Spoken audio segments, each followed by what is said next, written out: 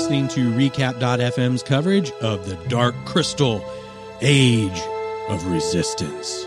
I'm Josh. I'm Seal. Let's talk about Prophets Don't Know Everything.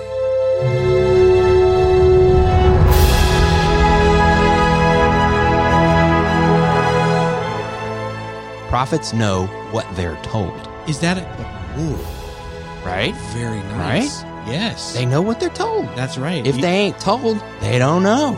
Exactly. So that's borderline prophetic is what that is. Freaking me out, man. I'm telling you.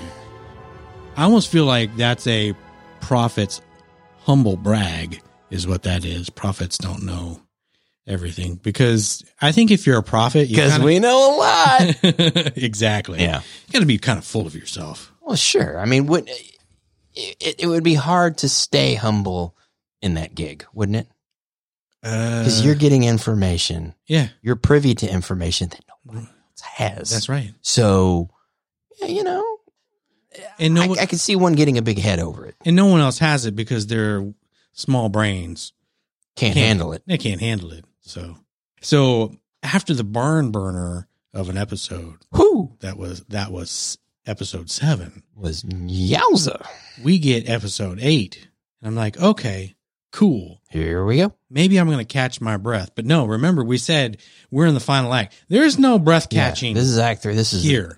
Curtain is open on Act 3. Unless we're catching. Let's go. Unless we're catching the breath of Thraw. Which you see what I did there? I see what you did there. Good. So we opened. That was more breathtaking. Yes. Than catching, though, really. Yes. Yeah, I love that bit. Makes me wonder how big is Thraw? Maybe it's not so big if they're able to traverse. Of course, you are seemingly traveling through the center of the earth. Is at least that's what it seemed. Or close to it. Awfully close to it. Yeah, I mean, point to point, straight line, point to point. Yeah. It's going to be the shortest, right? Sure. Okay. Yeah, I kind of wondered that too. I often have this thought while watching the show. What if we look at the show and we see the Skeksis and the Mystics and we go, that's like a person size or bigger thing. Yeah. But what if it's not? What if they're like 3 inches tall? Right? Well, and Thraw's like this little bitty tiny thing. Yeah.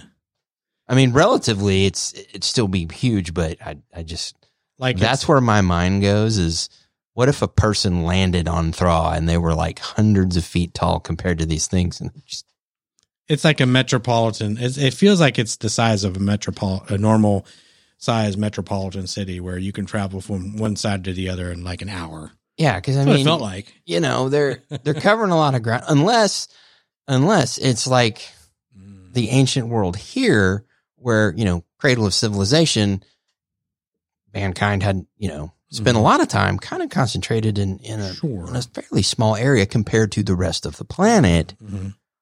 Maybe things have just sort of concentrated because everything revolves around the crystal, right? That's right. So it's actually a logical leap that, okay, well, all these civilizations have kind of sort of gravitated and stayed relatively close to the crystal. Mm-hmm. And so then maybe they're not literally covering the entire planet. And maybe time and space works differently. Should very well be. In the caverns. Could be. We don't know. I don't know. But it was certainly cool. Yeah. Well, Deet and Rian were concerned that now they had to spend all this time to go find the dual glaive and go to Groton. Yep. And they wouldn't have enough time to go try to save Brea. That's kind of what I got out of that. And now the heretic's like, oh, no. You don't have to try. You don't have to walk. Just follow. So it's like, no, we got a shortcut. Yeah. Right here. And Deet was surprised. She's like, oh, wait a minute. The breath of Thraw reaches all the way here? Yeah. Like, she knows what it is. And I'm like, what is it? Will you tell me? Yeah. And that was what was interesting, going along with what you're saying. You have this cradle of civilization. You got the 7 clans, they don't feel like they're that far away from each other. But still, I mean, you're talking, relatively close. Yeah, I mean, but still, it took them, a matter of days, sure, to get to where that. So yeah, it's I think there's a sense of urgency here that we don't have a day or 2 days or 3 days. That's right. To go rescue our friend.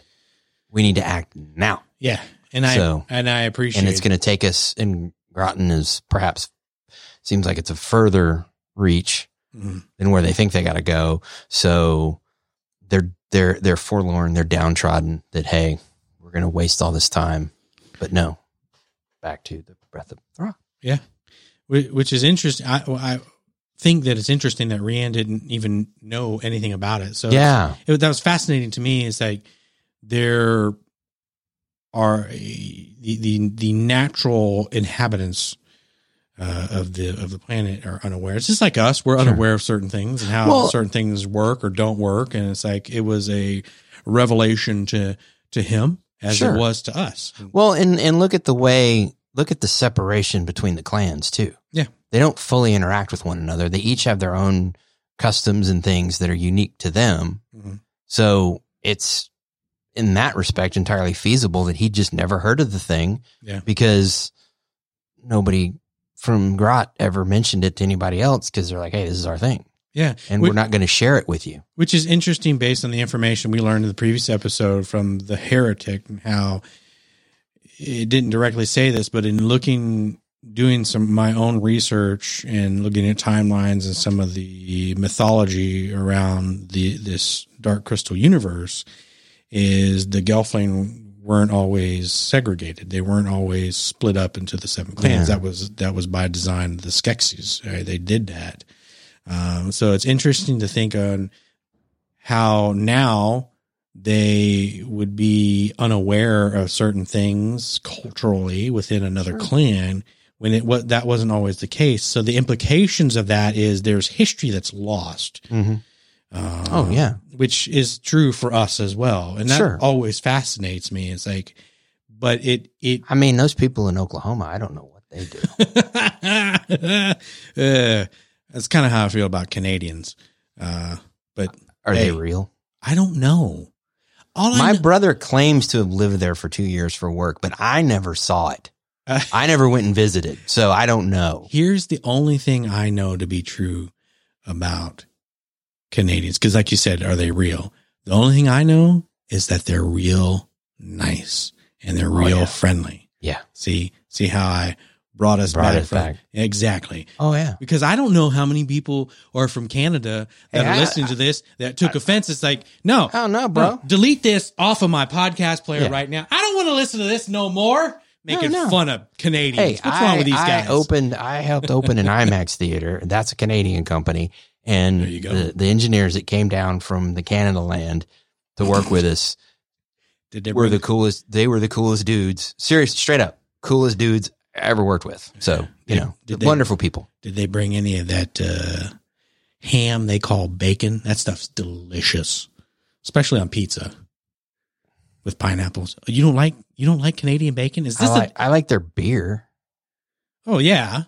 I mean, they Molson. Yeah. Yeah. Yeah. All right. Yeah. Cool. I mean, like that Molsonado, man, stuff's like liquor. Yeah. Yeah. I mean, they gave us Bob and Doug McKenzie. They did. So, and hey, and the Trailer Park Boys. So they can't be. They've given us wonderful things, is what we're trying to say. And they like hockey. And anybody that's a hockey fan is okay in my book. You know what I say? If you don't like Canadians, take off, That's what I say. Take off, you hosehead. Boy, we've gone off the rails now. We have gone way off the rails. What are we talking about? I don't know. But speaking of cool lines and cool things to say, Aughra had several in this episode that I appreciated. Well, Aughra tried. That's right.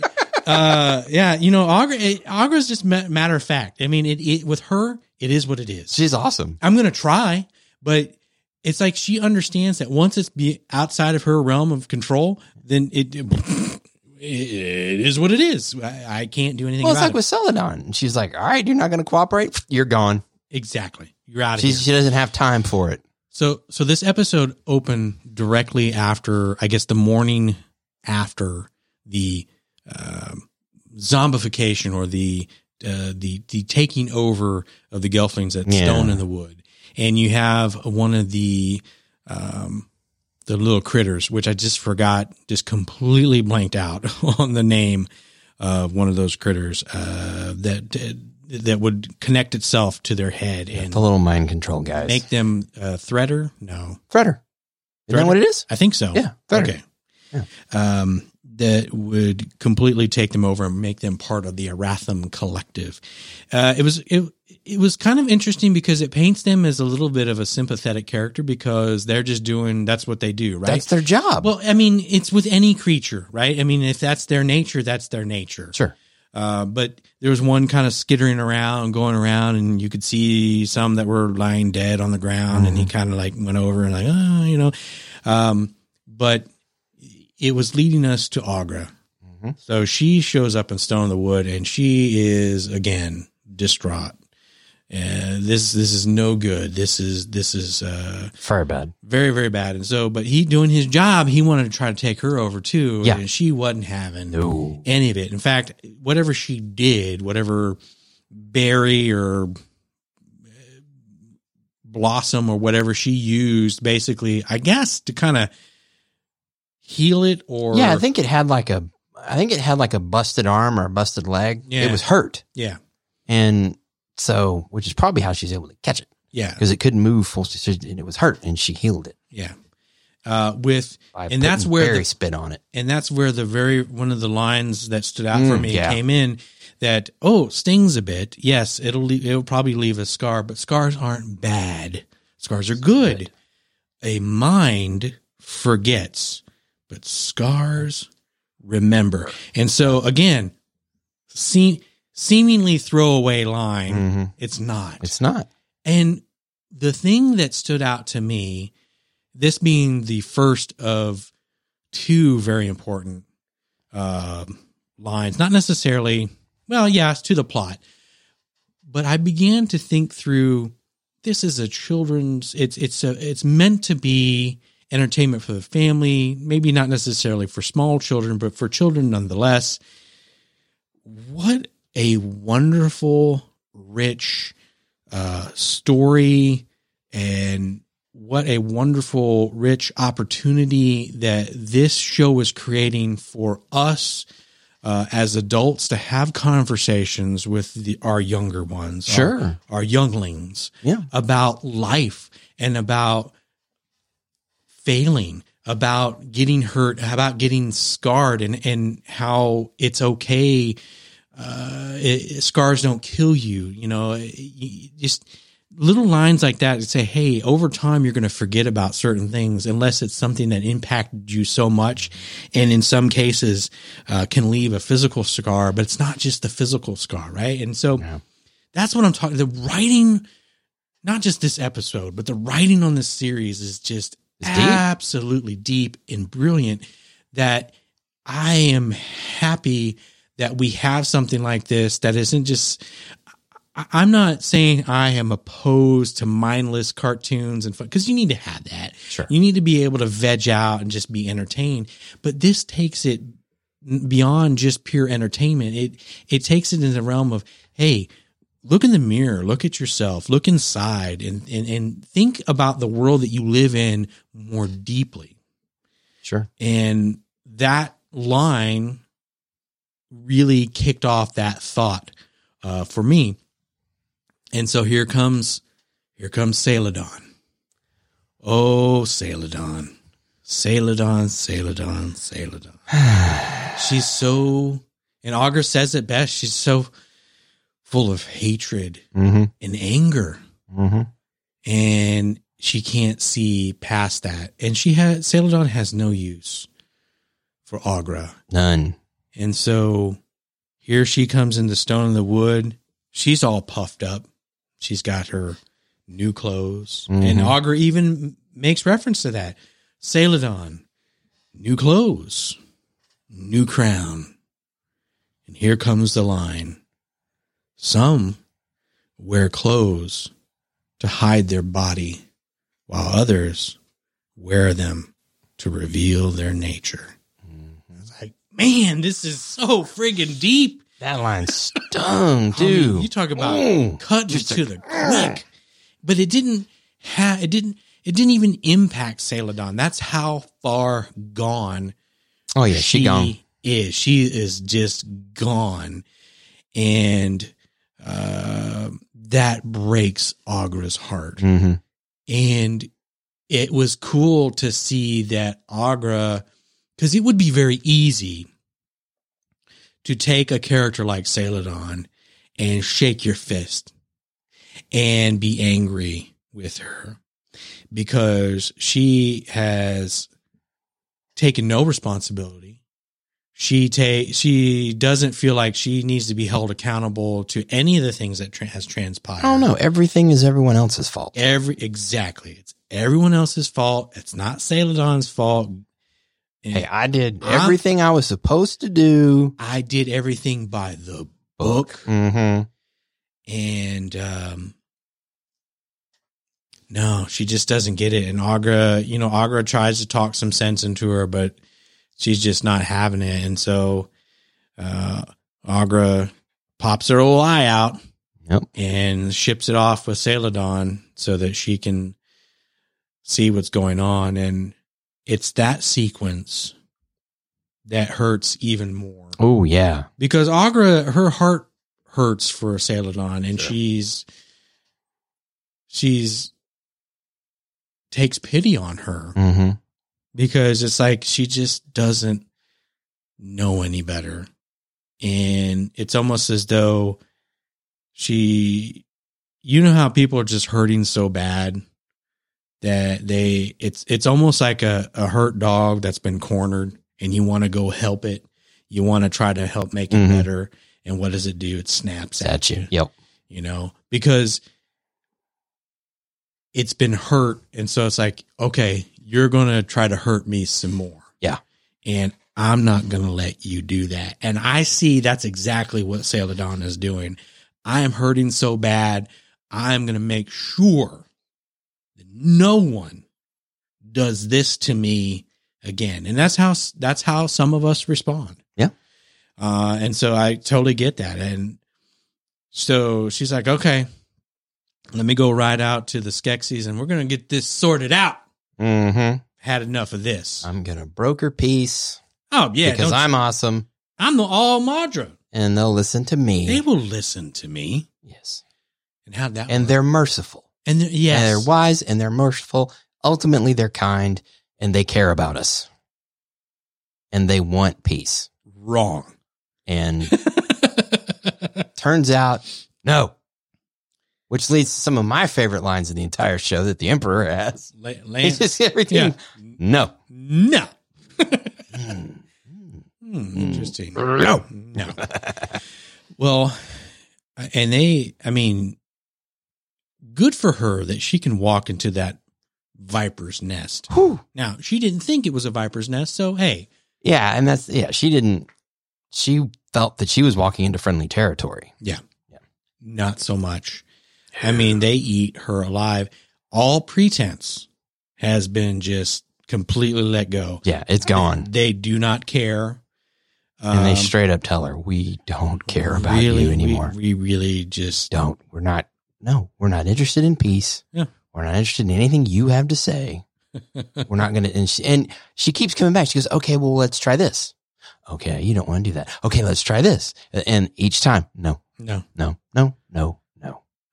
And then they just tear her up. Yeah, they descend on her and basically strip her of everything that makes her the all Madra. Her fancy robes, her crown, all that stuff gone. Yeah. That was hard to watch. Mm-hmm. As they drag her out of there by her hair. Oh, juice her up. Yeah. Oh, we're your lunch. Yeah. Yeah. Man, that was tough. Mm-hmm. That was a rough scene. And we see it through Aughra's eye. Yeah. She sent the little threader and the threader's carrying the eye around and we, and we've got to watch part of that scene is watching the heartbreak set in on her face. And again, we're watching a puppet show and my heart is breaking with this puppet. Yeah. As you're watching her face, you could see it in her face and her expression and just her body language. Yeah. That her heart is broken at this point for Seladon. That she's like, I didn't want her to have to see this. Yeah. I didn't want her to have to experience this firsthand. I wanted her to heed my warning. Yeah. And she's like, she had to do it. But sometimes that's the only way you can learn. You got to sometimes you got to stick your finger in that light socket. That's right. I kept thinking, how many times have I done that? Yeah. Didn't heed someone's warning and had to learn. Oh yeah. I mean, I can think of things in recent years that have bit me in the keister, and it's like, oh yeah, I should have listened to what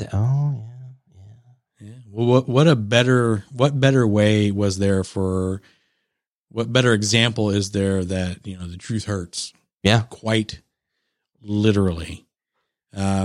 So all throughout this as well, we see the Chamberlain working his magic. Mm-hmm. And I tell you, this dude, this cat, he's a piece of work. Trying to weasel his way back in to the good graces of the Emperor, and weasel his way back in to a seat at the table so he concocts a plan with the Gurnax. Yeah. That seems right. To replace the general's essence or his vial of essence with what is essentially, I guess, a placebo. Oh, yeah. And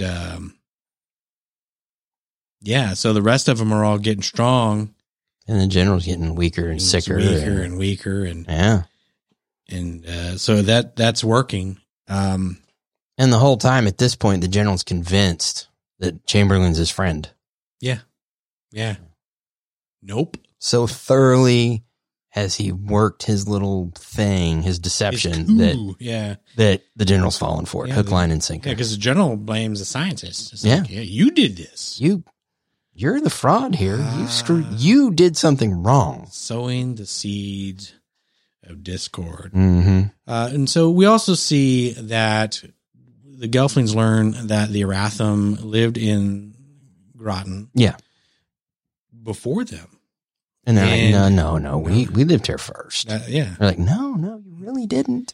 And in a weird way, they come to an understanding and develop an alliance. Yeah. They're like, hey, the Skeksis are to blame for everybody's problems. That's right. Because the Arathim finally learned the true reason that the Skeksis wanted them to go there.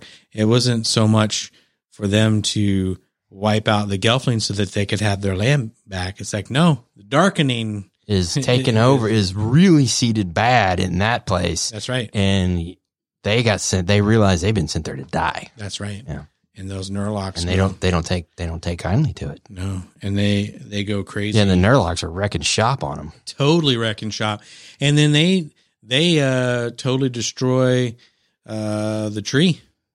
Yeah. And man, but the tree, its last act was imbuing Deet with the power power. Yeah.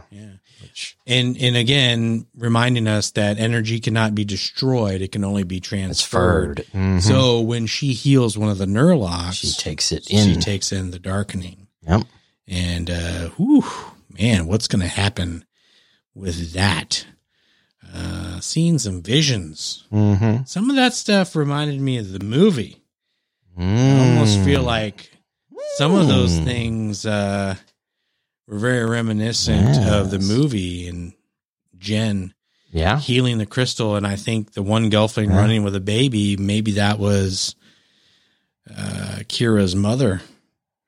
I don't know. It's just maybe it felt like that. That's what it. It definitely felt like. So it definitely felt like we were getting visions of things to come, the future. Yeah. So it'd be interesting to see how all of that works out. How are we going to see that play out? But I think for me, one of the most important things in this episode was when Aughra decides it is time for her to make her move. Mm-hmm. And she uses that exact line. Yeah. Which is the title from the previous episode. And so what is that move going to be? I don't know, So she's perfectly willing to sacrifice. She's going to walk right back into the lion's den and give herself up so that those Gelflings, those paladins, could go free. Yep. And how's that going to work out? I don't know. What else was important? What's going to happen? Oh, the hunter. The hunter comes dragging in. Oh, yeah. Look what the cat drug in. Man, he is hurting. He's in bad shape. Son. I feel as though maybe he's been mortally wounded. I mean, he's traveled a long way, and he's pulling Brea along in that cage, and he's hurting. But what's interesting is I don't feel like he makes it back to the castle very often. No. It just doesn't seem that way, No. and so they're very shocked to see him. Yes. But it seems like they're more shocked that he is hurt and potentially dying more than anything else. And I thought that was interesting. And at first I thought, oh, well, they really do care about each other. And then I was like, no, you dumb. They care about themselves. They care about themselves. Because if the strongest one of them can die, most boss one can get that hurt and die, then what's going to happen? Any of them could be next. Which is why the emperor goes, then he must live at any cost. And so get all the essence you can. Do whatever you got to do. Do whatever you got to do to keep him alive. Why? Because we care about Skek Maul, the hunter? No. Because we are eternal. We are immortal. And if he dies, then we can die. That's no longer true. Right. And that's not going to happen. That's not going to work. And it is fascinating to me because if they would stop and realize you already know the truth, you're not immortal. You're not eternal. The level of self denial, the cognitive dissonance here is palpable. It's like, but that's what we do as well. Sure. It's like, let me be the ostrich and stick my head in the sand. Because if I can manufacture this, if I can make this happen, then that means this also has to be true. And so I can put off, I can put death off for another day. And I don't have to think about it anymore. When what you should be doing is realize that your days are numbered and that like sand through the hourglass, so are the days of our lives. Boom. I've been wanting to use that reference for like 5 years now, and I finally found a way to do it, and I'm so proud of myself. Not really. I should be ashamed that I know anything about daytime TV, which is dying. I think there's only a handful of them left, but we're not doing recaps. No, we're not here for that. Daily soap operas or daytime soap operas. We're not doing that. We're not here for that. Ever. Or reality TV. We're not doing that. We're not here for that. Everything is a soap opera except for this. This is not a soap opera. It's the antithesis of it. Well, it's kind of like a soap opera. But anyway. Great episode. Yes. Thoroughly enjoyed it. We only have 2 left. The penultimate and ultimate episode of season 1 of The Dark Crystal. And we got a lot of ground to cover. Age of Resistance. Yeah, there's a lot of ground to cover. I'm excited to see how they wrap this up. We are clearly ensconced in the final act. And don't you guys worry. We're going to record these final 2 recaps here within the next week. Yes, they'll be out they'll be out by next week. Absolutely. We want to land the plane because we want to make sure we get all this out here and we don't get too far away from when it premiered. So, because we know, like us, y'all have already blown through this thing. That is true. We both have finished it. True. And on purpose. And we know you have too. We know you have too. And the fact that you're here listening to this means so much to us. Seriously, because you've watched it probably the first weekend, like I wanted to, but didn't. And you're still here. So thank you. Yes. Thank you so much. Hit us up on Twitter at RecapFM. make sure you subscribe to our newsletter, recap.fm/newsletter, so that you can be well informed of all the other cool shows that we got coming out. Mm-hmm. And you know what we forgot to do What? at the end of the last episode? We forgot to say, thanks for listening. We'll talk to you next time. Resist!